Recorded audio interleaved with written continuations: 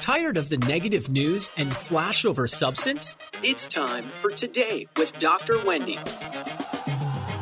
Dr. Wendy Patrick is a trial attorney, patriot, and PhD with a passion for people and a penchant for politics. Dr. Wendy brings you the headlines, streamlined news you can use. It's time to be informed, engaged, and entertained.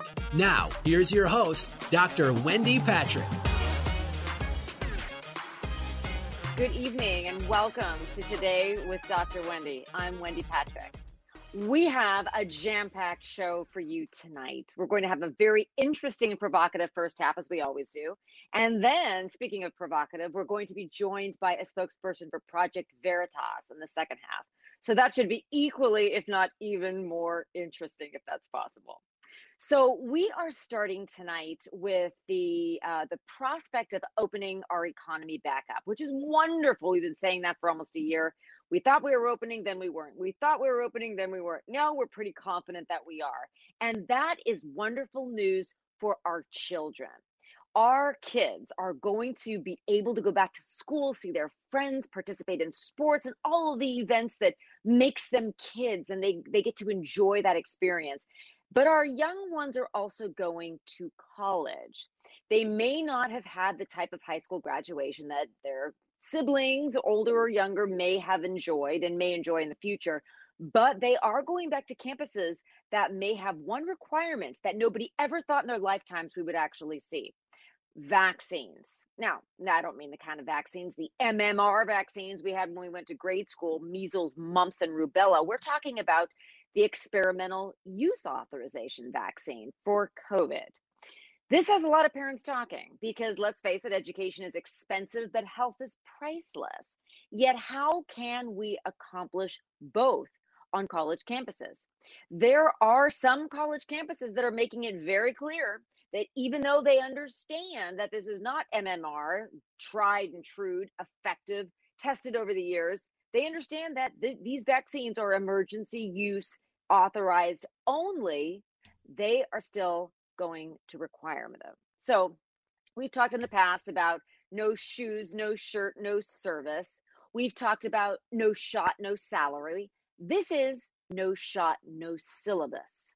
Very harsh rules on some college campuses about who will or won't be able to attend. Now, Larry, I know you have grandkids, and while they're not yet going quite into college, I know you've been following education because this is a very serious subject for our precious young ones.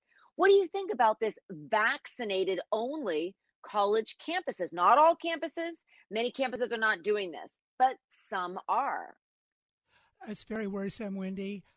My daughter is applying for a graduate degree online. Some of them require going to classes and others don't. And that they would slip in that requirement that besides having a really good GPA and being a really go-getter type person, you also have to be vaccinated. So I think it's very worrisome. And of course, if that happens in that realm, it's going to be happening on the airlines, on the cruise ships. And it's very worrisome that we're going to divide our country into the vaccinated and the non-vaccinated. That's the potential I see.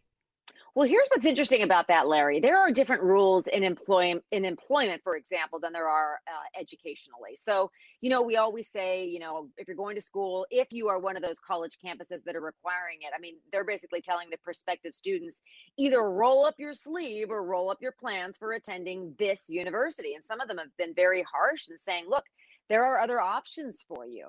But here's a question, Larry, and this is something that has really been state by state for many years. Now, in the workforce, you have exemptions. You have religious exemptions and you have medical exemptions. In schools, you have both in 45 states, but you don't have, for example, a religious exemption, a personal use exemption in California. Now, do you know when that went away? Let's say a little bit of a vaccine trivia. No, I don't. Do you remember the Disneyland measles outbreak in 2014? I remember. Well, Yes. that actually led to the end of these exemptions as far as personal use exemptions. In other words, it used to be that if you had some philosophical objection, that would be good enough in California. Not anymore as of 2015, because and it really stemmed from that outbreak. And of course, most of us have been vaccinated against measles. It didn't apply to us. But it's just interesting the way some of these laws change and what the impetus is. So over the years, we have seen this personal, we'll just call it, a personal use exemption, because that's really what it was. It didn't have to be religion. It could just be philosophical. But they still have that in many states. So this decision whether or not to be vaccinated is really something that is a personal decision that you make with your family and with your doctor. But Larry, there are other issues as well, are there not, regarding requiring vaccination? I mean, it really just isn't vaccination, it's vaccine plus. Because even if you have been vaccinated, that doesn't mean you don't have to wear a mask. You still have to wear a mask, you still have to socially distance, and they still have some of the same precautions that we had last year. There's so many aspects to this, Wendy. Just imagine people pouring across our southern border. They say that there were 50 families being led into the United States. I mean, after they've been recognized, they're here without documentation, but they still allow them to go into the interior of the U.S. Now they're up to 400 families, and that's just a small portion of it. So what about those potential disease vectors? I mean, I love the people, but if you haven't been tested and you're coming from a foreign country and you're just pouring across the border, that's worrisome. And I'll tell you something else, Wendy. This might be worth reading Revelation chapter 13, verses 16 through 18.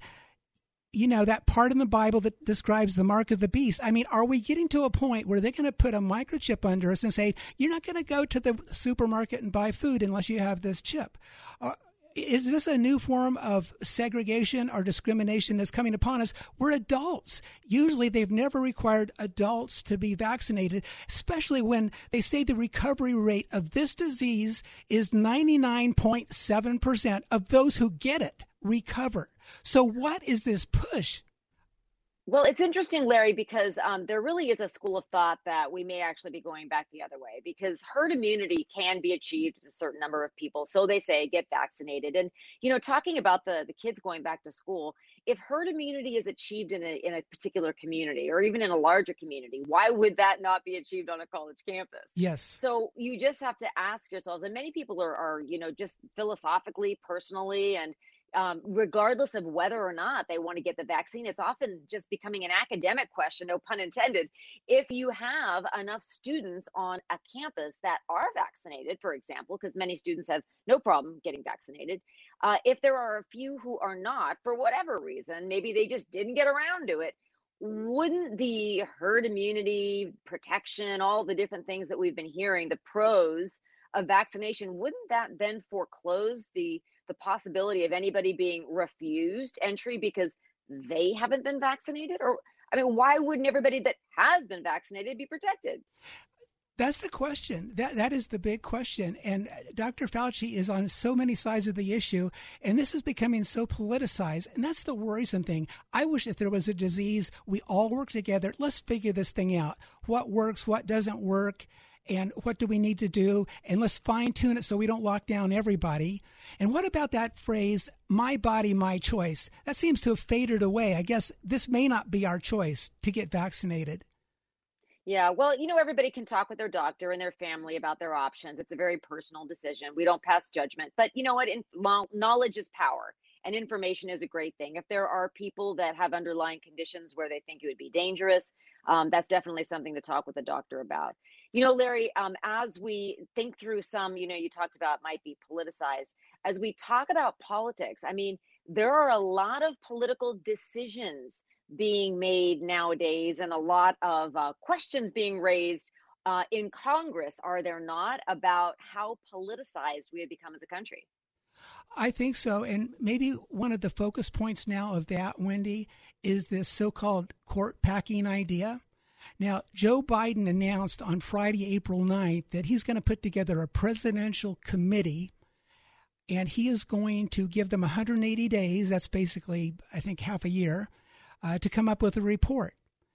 And what he wants them to look at is the possibility of expanding the number of justices on the U.S. Supreme Court and also implementing term limits. So on April 15th, that's just last Thursday, here we are at Saturday, just last Thursday, Jerry Nadler, he's the current chair of the Judiciary Committee in the House of Representatives, and he unveiled something that's called the Judiciary Act of 2021, and in that, he's pushing for adding 4 more Supreme Court justices to the court. To bring it up to 13. He says, well, we have 13 circuits, Circuit Court of Appeals in the United States, so we probably ought to have 13 Supreme Court justices. But why do that? So in my opinion, this is to consolidate power of the Democrats. They got the election, they control the House, they control the Senate, they control the executive branch, and now they're going after the judicial branch. And we have had 9 justices on the Supreme Court since 1869. Now, the thing is, Wendy, in the Constitution, I'll say this really fast, there is no limit or there's no number specified in the Constitution under the Article 3.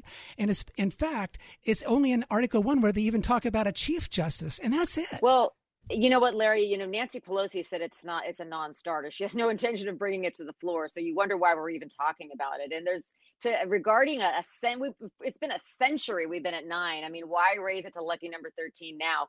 President Biden himself, he was against it. Everybody's been against it. Ruth Bader Ginsburg was against it. You have to wonder why we're talking about it now. And, you and I follow constitutional law so much more closely than most people. And you and I both know that most decisions that the Supreme Court makes are unanimous. They make a lot of unanimous decisions, or they make a lot of decisions that are not controversial. The issues are not provocative. So whether or not that we talk court packing, why?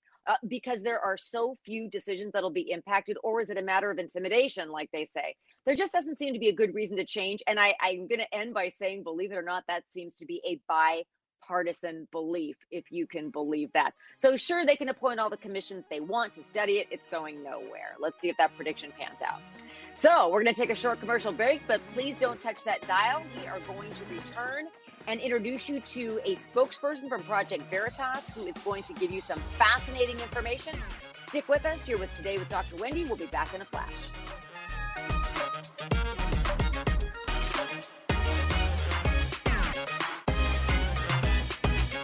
News cycle lowlights have no place here. You're listening to the headline highlights on Today with Dr. Wendy on The Answer San Diego.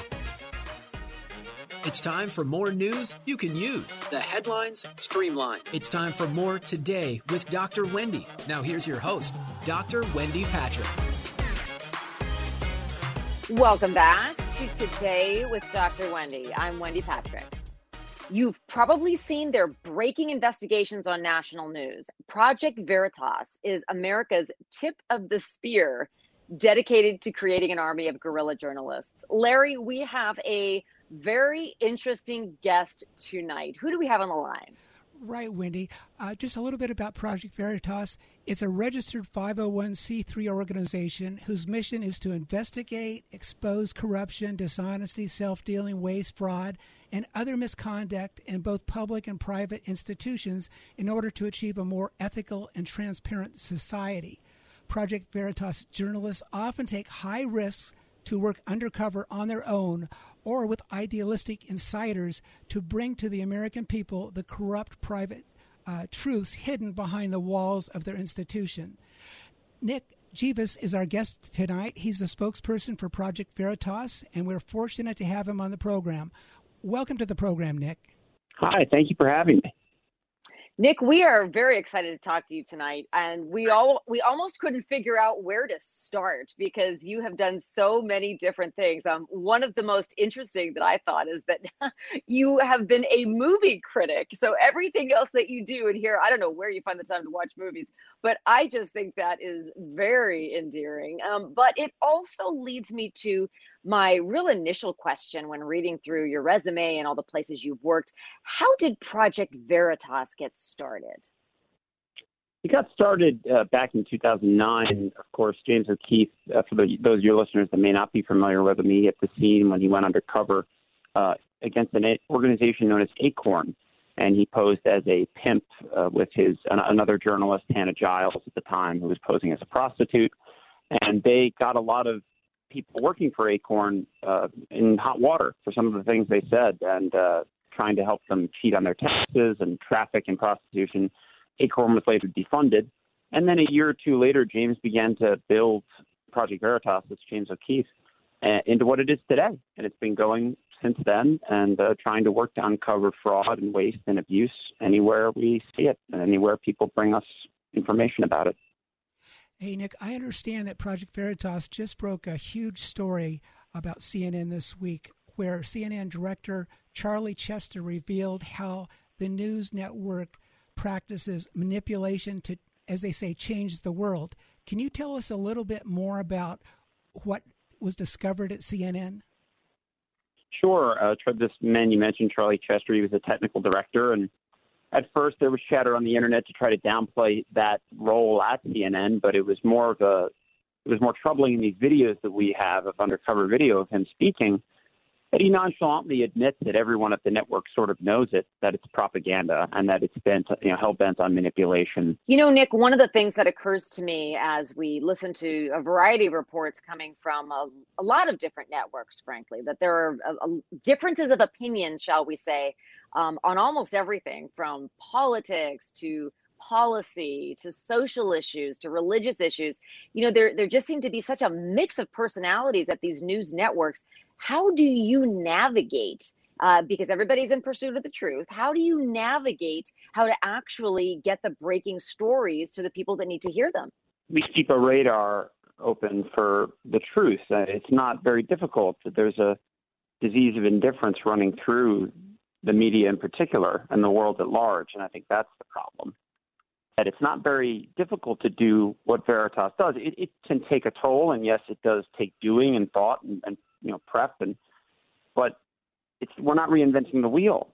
We're simply doing what other news outlets tell you that they're doing, except we're keeping our word and actually trying to deliver the truth, while it seems other outlets are in it for money or for power or for control.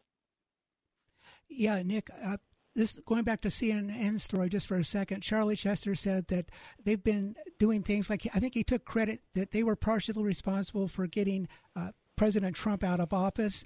Also, there's been some recent flare-up of anti-Asian crimes committed by black people, and they're playing that down because they didn't want that to go against the BLM movement narrative. And then they're actually brag about that they're trying to increase fears about COVID because that drives ratings. So because of that, I understand that Twitter has actually banned, and maybe banned permanently, your founder, James O'Keefe. Is that true? Well, we don't want to conflate the two issues. We're still working to discover what this reasoning is. I mean, when they gave us the reason, it was actually for operating false accounts, which James O'Keefe has never done. And it was a long-winded, very complicated, if you will, hard to read for a layperson. I'm not a lawyer, and even I read it. Even having been a reporter, it struck me as very dense and broad. And I think that was the intention, but I can only speculate. I'll let the American people decide. You look at the timing. We released 3 bombshell stories with a news agency that Twitter is appreciative of and likes and uses and points to. And, finally, James gets his account pulled. So I'll let the people be the judge and ask the questions you're asking, because if it's only you and I asking the question, nothing will change. So I hope others will look to this and ask the question themselves and provide their own answer. Nick, one of the things that really strikes me about you and the work you do is that it sounds dangerous. Some of the places you go, some of the stories you follow, the issues you delve into. I don't know how you do it. Have you ever been, sort of second guessing a particular venture into some aspect of journalism or some story or lead that you're chasing down because you seriously worried about your own personal safety? I don't think you can. I don't think you can stop to think about it when you've been where we've been. And we are a motley crew, but we are also united by the feeling that we just want the truth. We can't live in a world where falsities are accepted as facts and everyone just laughs them off and says, oh, well, that's just the way it is. No, you need a transparent and open world to function. You need to give people options because, as I've said on many interviews in the last 3 days, people make very weighted choices when they watch the news. It's that content, even in film, that is pushed, that people take and use as a reference to make decisions. So, no, we try to lose our fear to try to help get the truth to the people because it is that important. Nick, this is kind of a philosophical question, but in your opinion, how did our news organizations, the ones that we rely on, get so corrupt? And can we save it? And how do we save it? Well, I'll take that one at a time. The corruption question first. I like to tell people when they ask me a question like that people believe in New York to be the Hollywood of the East Coast. That's not true. Washington, D.C. is. And I say that because they too wear makeup and read from scripts and teleprompters. The news is based in mostly Washington, D.C., and New York has its flavor of that as well. I believe that through the internet, a lot of people found they could monetize and use their position for power and become famous. And media is not about hobnobbing with famous people and actors and being cool. It's about finding out the truth. So my honest opinion, people sold out, and they sold out the public because we're supposed to be there protecting the public. And as far as how we fix it, more people step up and come to places like Project Veritas, and furthermore, start your own, because we cannot win this battle alone. We need people that believe, as we believe, that there are certain things that are sacred, the First Amendment being among them. And I hope and pray every night that people listen to these interviews and it sparks something inside of them, because without that, what are we doing here? Yeah, Nick, how do these stories get your attention? In other words, how do some of these leads or allegations or whatever we want to call them, how do they come to you, land on your desk to begin with? I obviously can't go into heavy detail just by the nature of our operation, but what I can share with you is that we have people everywhere. We have people with consciences that you would never have imagined in a million years at places that you'd never think an employee would even have the courage to come to us, but they do. Just because they're not on camera at this very moment or not speaking outside the shadows at this second does not negate their existence.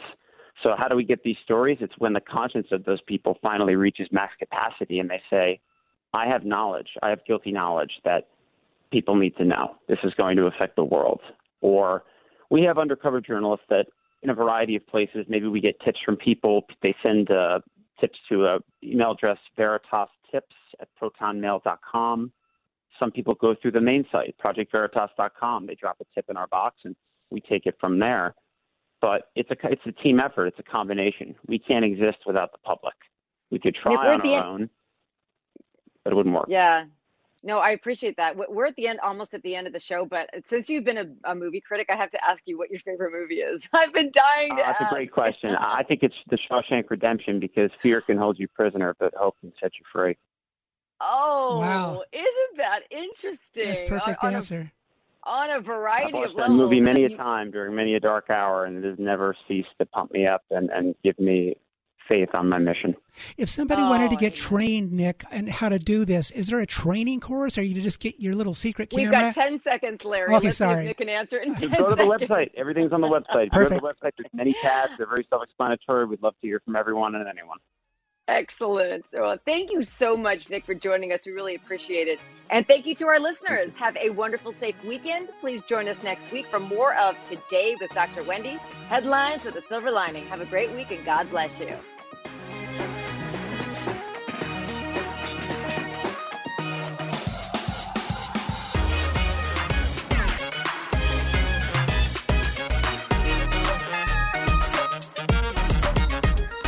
Thank you for joining us for Today with Dr. Wendy. You can learn more about Dr. Wendy and how to become a guest or sponsor of the show by visiting wendypatrickphd.com. That's wendypatrickphd.com. Tune in every week at this same time as Dr. Wendy will engage and inspire you with an upbeat viewpoint on the highlights of the day. This has been Today with Dr. Wendy on The Answer San Diego.